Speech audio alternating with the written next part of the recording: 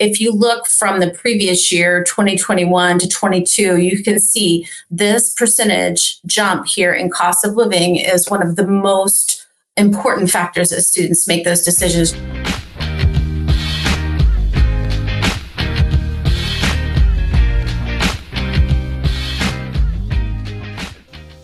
Reputation is everything. We've all heard it and we all believe it.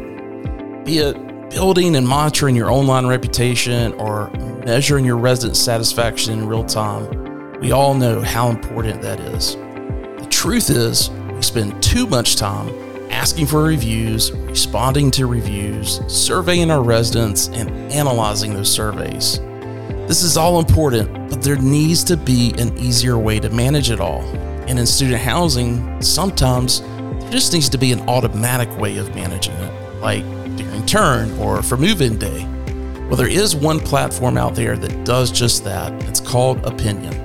Opinion integrates with your property management software to automatically ask residents for reviews so you can get real-time feedback. It also works to generate more positive online reviews and ratings completely in the background without you ever having to push out an email or a text message. You can build surveys that are automatically sent out based on certain events within a tenant's lease cycle or an ad hoc community-wide survey. And it's working behind the scenes to analyze all of that feedback and present it to you in a way that you can quickly understand your property's resident satisfaction level and get insight into your team's performance. Listen, there are a lot of platforms and applications that can help you monitor and respond to your online reputation. Some will even help you generate more reviews, but Opinion allows you to do it hands-free and brings you the feedback you need in order to take meaningful action. So let Opinion do the heavy lifting and give your team more time to focus on your tenants. For more information, click on the link in the show notes or go to Opinion, which is spelled with 3 I's, opinion.com/SHI. Again, that's opinion.com/SHI. Go there today and get a special promotion for our audience members.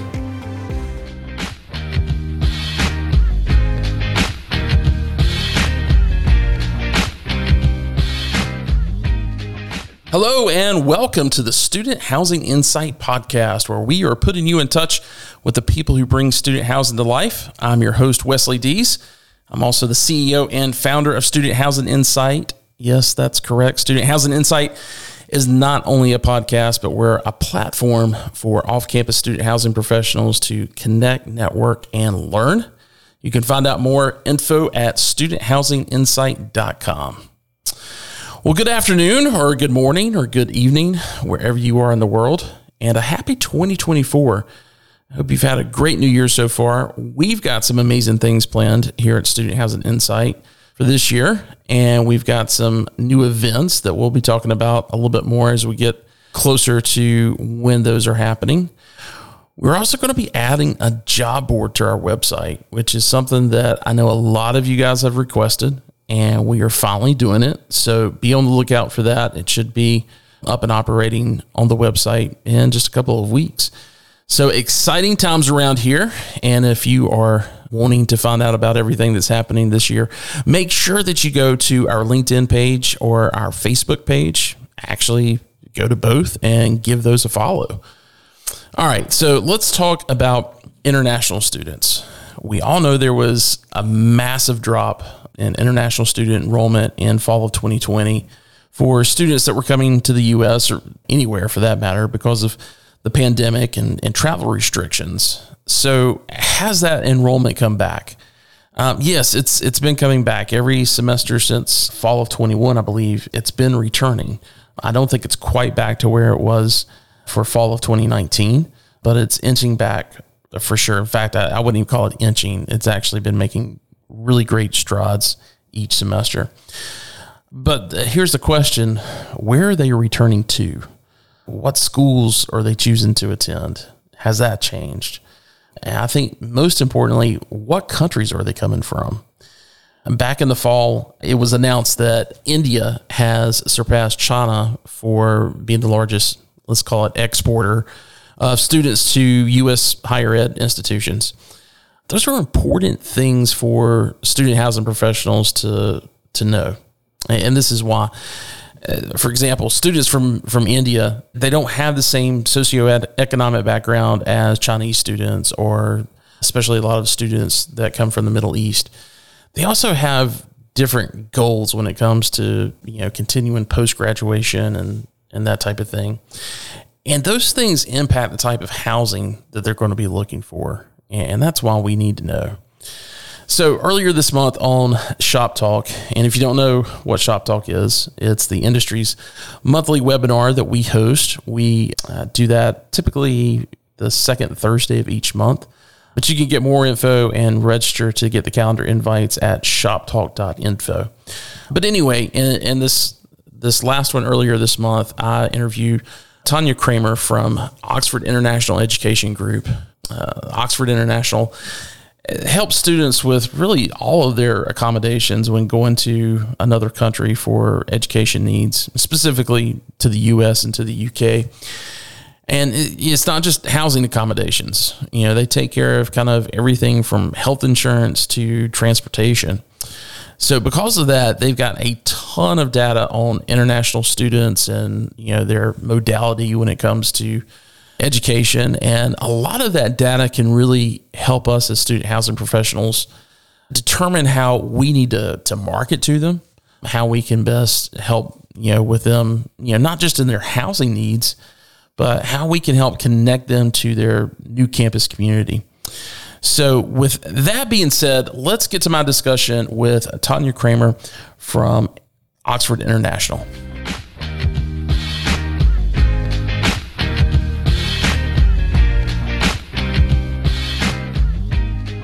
Well, guys, let's talk a little bit about forecasting international student enrollment for this coming year. We've seen a lot of things change since the pandemic as it relates to having international students at our properties from, beginning and fall of 2020 of just not being able to get students to the U.S. in order to enroll. And then we've had some kind of shifts that have happened, although we're seeing a lot of that enrollment come back to the 2019 levels. There's been a couple of shifts as far as where they're going to school at, both as far as what country they're selecting and as well as what type of universities they're selecting. So I wanted to bring someone on that could give us some insight onto the data that they're following. And that is Tanya Kramer with Oxford International. Tanya, if you will, I'll let you kind of give a little bit of an update on what Oxford International does, and then let's jump into the data that you've got. Sure. Thanks, Wes. Hey, everybody. I'm the VP of Higher Ed for Oxford International Education Group. The company was founded in 1991, initially providing English language instruction. That was in the UK, in Canada, and the US. They expanded with some language assessment instruction and language assessment administration. And then in 2016, started branching out into what we call the pathway sector in the UK, in Canada, the US, and now in Australia as well. If you're not familiar with the pathway, it's just another entry route for university-bound students to begin their collegiate studies while they're also still improving their English. So it's like a conditional admission. So it's usually a year or so, and then they progress into the rest of their degree. So we have, in the US, we're relatively fresh. We've got 2 university partners, but are expanding quickly. And I've spent my career in international ed and a variety of contexts. So I felt a little out of my depth listening to you guys talk about housing, because I felt like I had some background from working adjacent to it and setting up new partnerships.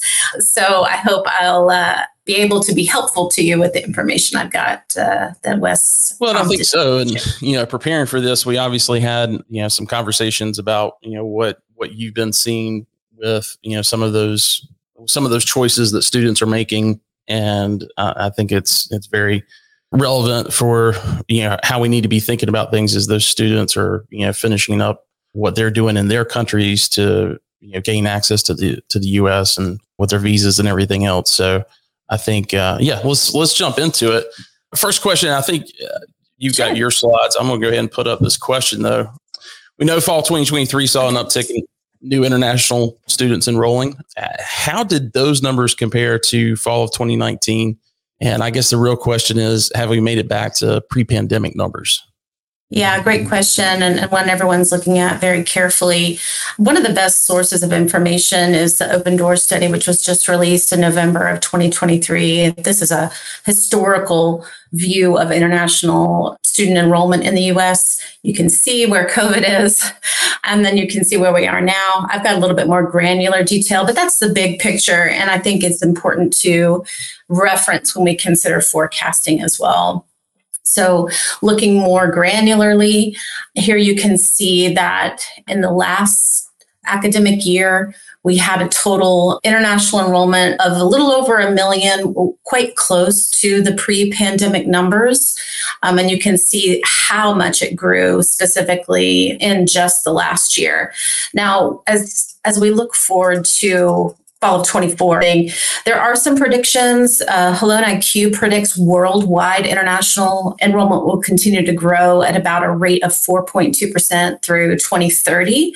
But the US is falling a little bit behind with some of our competitors, which I'll speak to as well in a moment. But if you look at this, I would say from my experience in the industry, I would not expect to see this dramatic growth that we saw this past year in this current year, the 23-24 school year, and looking forward to 24-25. I think you're probably going to see something in the 5-ish% range growth. So we'll continue to grow as this visual is meant to illustrate over time. I think we're going to continue to see students coming to the U.S. The rate of growth, though, is going to start slowing down a little bit from what it was as we got into the COVID recovery. Gotcha. So, looking forward to fall of 24, what kind of projections does it look like for international enrollment as far as year over year? And where are we at right now specifically with applications to U.S. institutions? Do you know if they're up or down, or is it too early to really know yet? For fall of 24, I think it's too early to know. A lot of institutions won't even issue I-20s, which students need to even apply for their visa. So it definitely varies dramatically. What we can see, which I think speaks to a little bit of what you're after, is where are these students? Where is the demand coming from? This is from Open Doors. This was from the 22-23 data period. And so any official data is going to be a year behind. I've got some, more up-to-date information I'll be sharing as well. But Open Doors is a focus on higher ed institutions. And so you can see here from the previous school year what has been consistent in most of the past years, that China and India is simply for pure volume numbers are going to be bringing in the most students. But at the bottom, you'll note a source of data where we can get just a little bit more up-to-date information is from the STEVIS data mapping and the Studying the States from the Department of Homeland Security.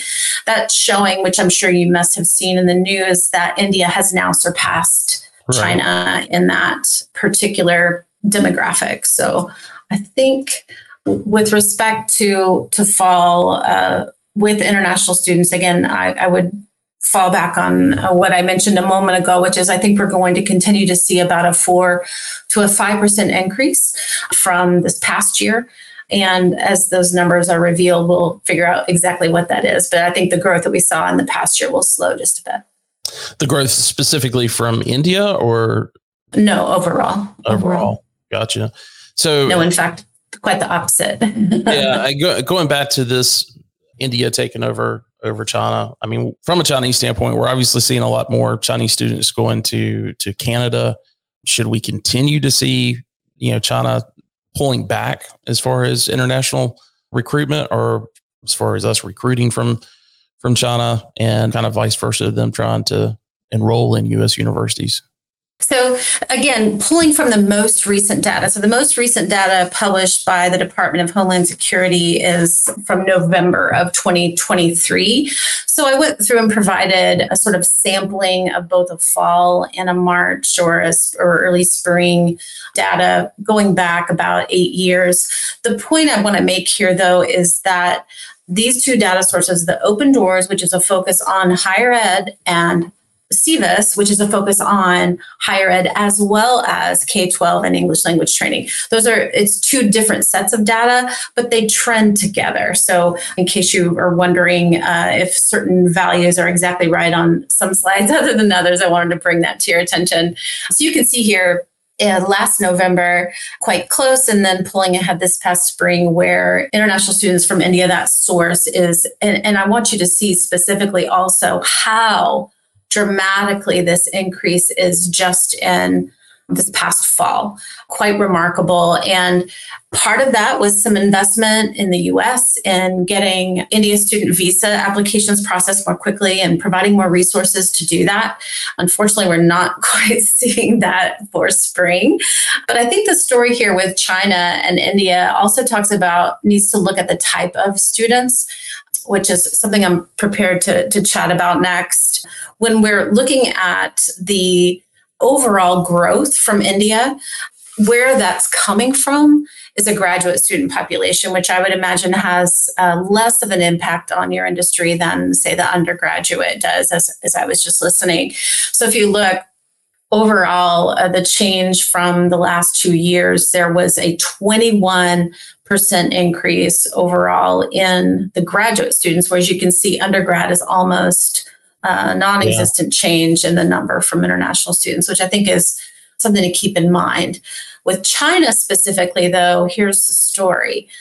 Well, real quick, let me just make a comment for the audience on that, because when we think about graduate students, that are in our markets, we typically just kind of take them out of the pool because they're typically, they could be a professional that's getting their MBA or PhD or whatever, and they've either got their own house or they're renting a one bedroom somewhere. Typically, they don't even want to live in purpose-built student accommodations. So, we just don't really try to target them unless if the property has been specifically built for them. When it comes to graduate international students, that's a little bit different. Yes, indeed. I'm kind of wondering from your standpoint, what's kind of the key things that a graduate student from these countries are thinking about when they think about housing? Is it all about money and keeping their expenses low? Is it being able to immerse themselves in the US culture and they want to have roommates? Can you kind of give us a little bit of an idea of what may be different between a international graduate student versus an undergrad student from another country? Sure. That's going to have me hopping ahead, but I'm happy to do that. So that's okay. I'm flexible. So this is my experience. Like I said, I've been in this industry for over 30 years now. I use oil of Olay. I look a little bit younger than I am, but and working with over 50 different university partners all throughout the US as well as in the UK, what we started seeing, which is when India really started coming up, which is this international grad population I'm talking about. If you think back at some of the earlier slides when I was showing the areas of growth, we're looking at Pakistan, Nepal, Bangladesh, India. All of those South Asian countries, they are very price sensitive. And so at one point in the industry, we were targeting our off-campus housing opportunities for students catering to the luxury market. So students coming in from China, coming in from the Middle East with lots of money, wanting amenities and privacy.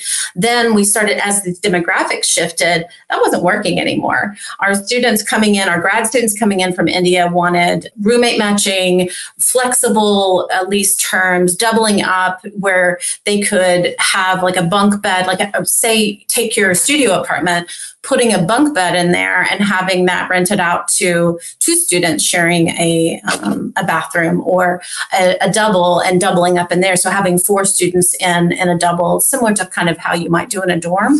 That's what these grad students were looking for.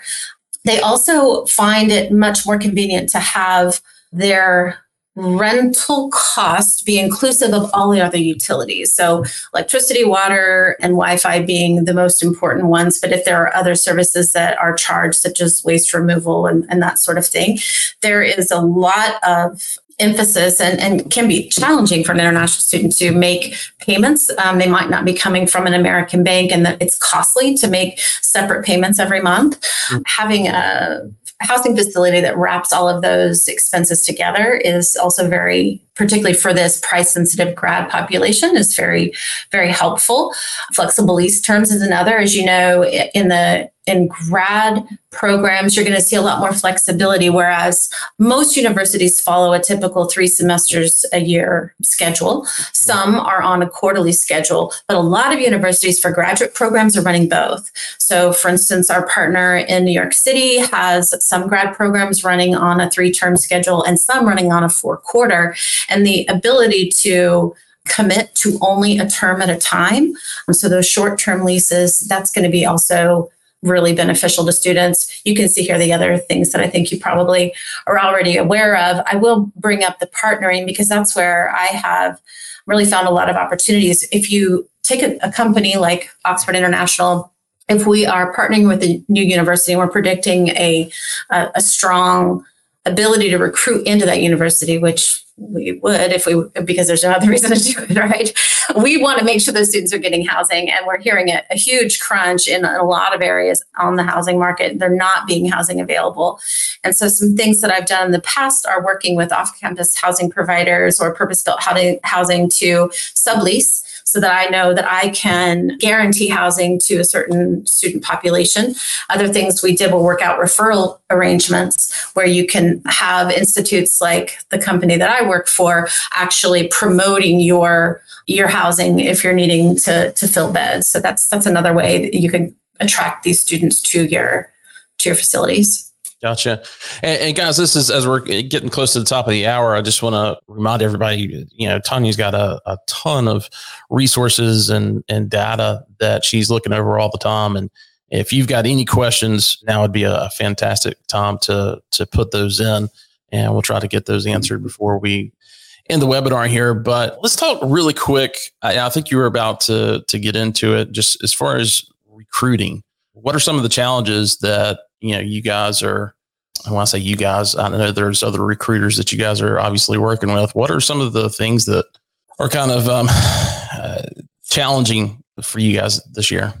This is a study that most folks in our industry refer to. It's Tribals I Graduate International Student Barometer, again, published in 2023 from the previous years. But I want you to look at the most dramatic increase in decision factor. And this is among students all over the world. So international students going to study in the UK, Australia, Canada, Ireland, Germany, you name it.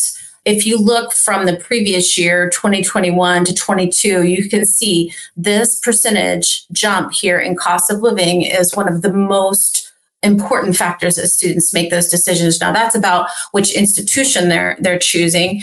You can look at other data that talks about the actual country, right? What country am I choosing? So that's the thing. The U.S. is actually starting to lose a little bit of quite a bit of our market share, in fact, to other countries such as Australia, who's done a lot to attract students to that country. But you can also see that affordability of living and the cost of tuition as well ranks relatively high all over the world as students make their decisions, even just about which country to choose from. We do find in the historical data that the student typically chooses which country they're going to study before they choose what university they're going to study at, right? It's driven first by that geography before they actually start getting into the universities themselves. As you look, again, not to belabor this, but it's just it cannot be overstressed.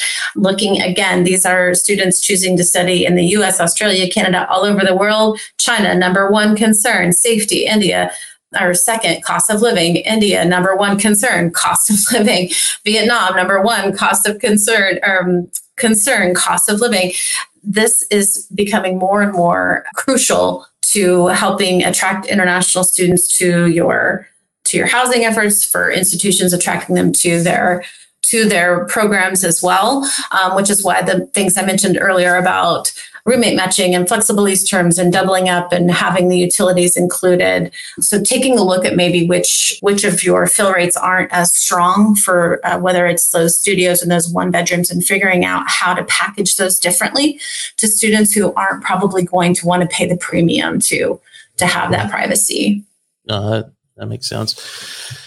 And yeah, and I think distance is a big thing. I mean, that's where, we saw a lot of development in this industry, in the early 2000s that were more garden style, mile plus from campus. And those are a little bit more affordable these days versus the, kind of high rise infill type of stuff that's pedestrian to campus. So, hey, we've got a quick question here from Dylan Webster. He wants to know, do you see any trend in the average international student's ability to qualify for off-campus housing? I think you kind of answered that a little bit in that last slide, but are they coming over with a document they have to have before they can even apply for a visa? They have to provide the educational institution with a financial affidavit or some proof of funding. And they're required to show that they have enough money to cover the full tuition for an entire year, as well as housing, dining, transportation. It's quite a large sum.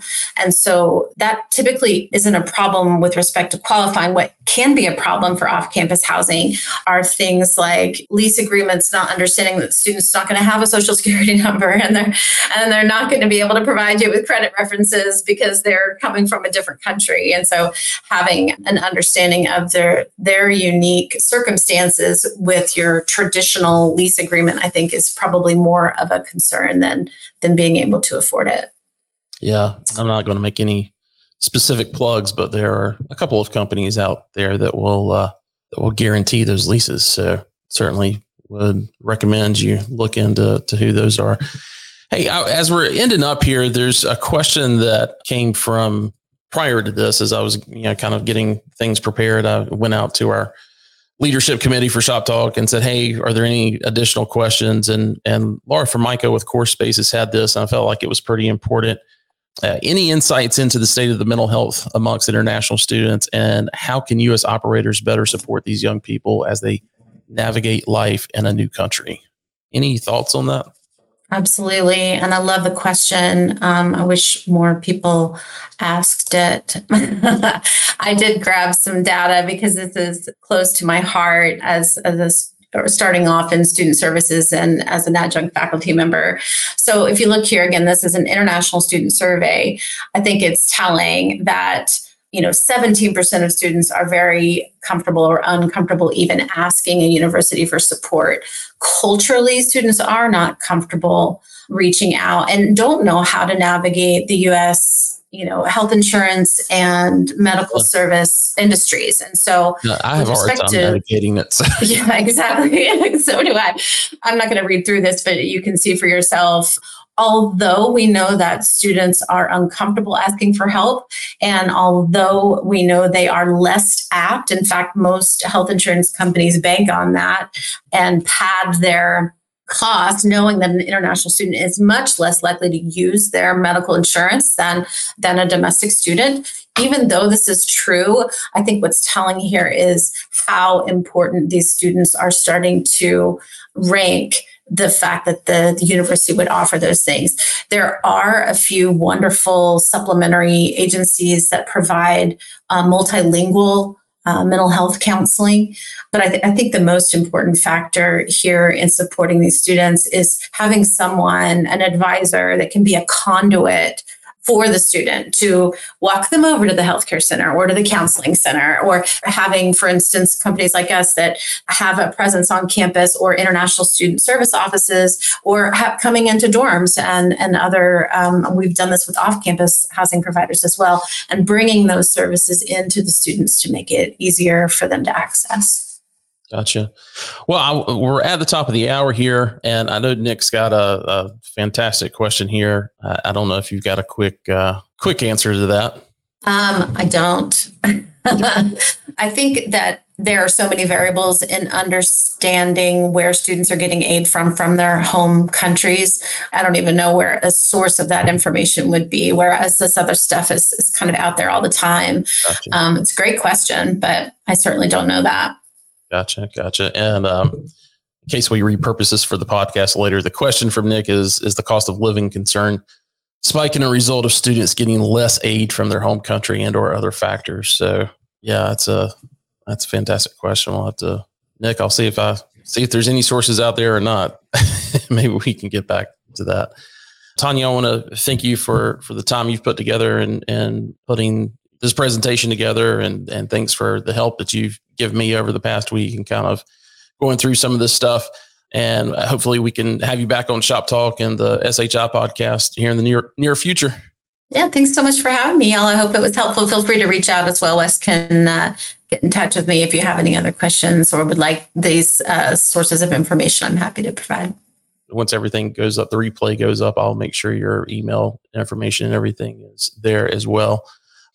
So guys, the next Shop Talk will be on a Tuesday, not a Thursday, Tuesday, February 13th. So right before Valentine's Day.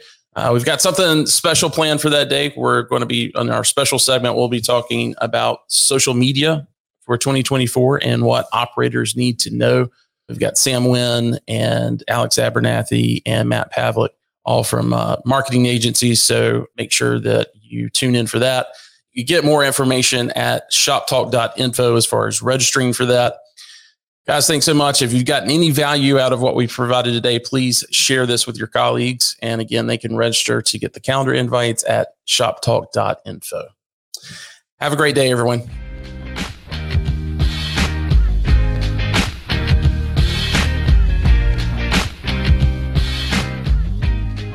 Again, a big thanks to Tanya for taking the time out of her schedule to present at Shop Talk.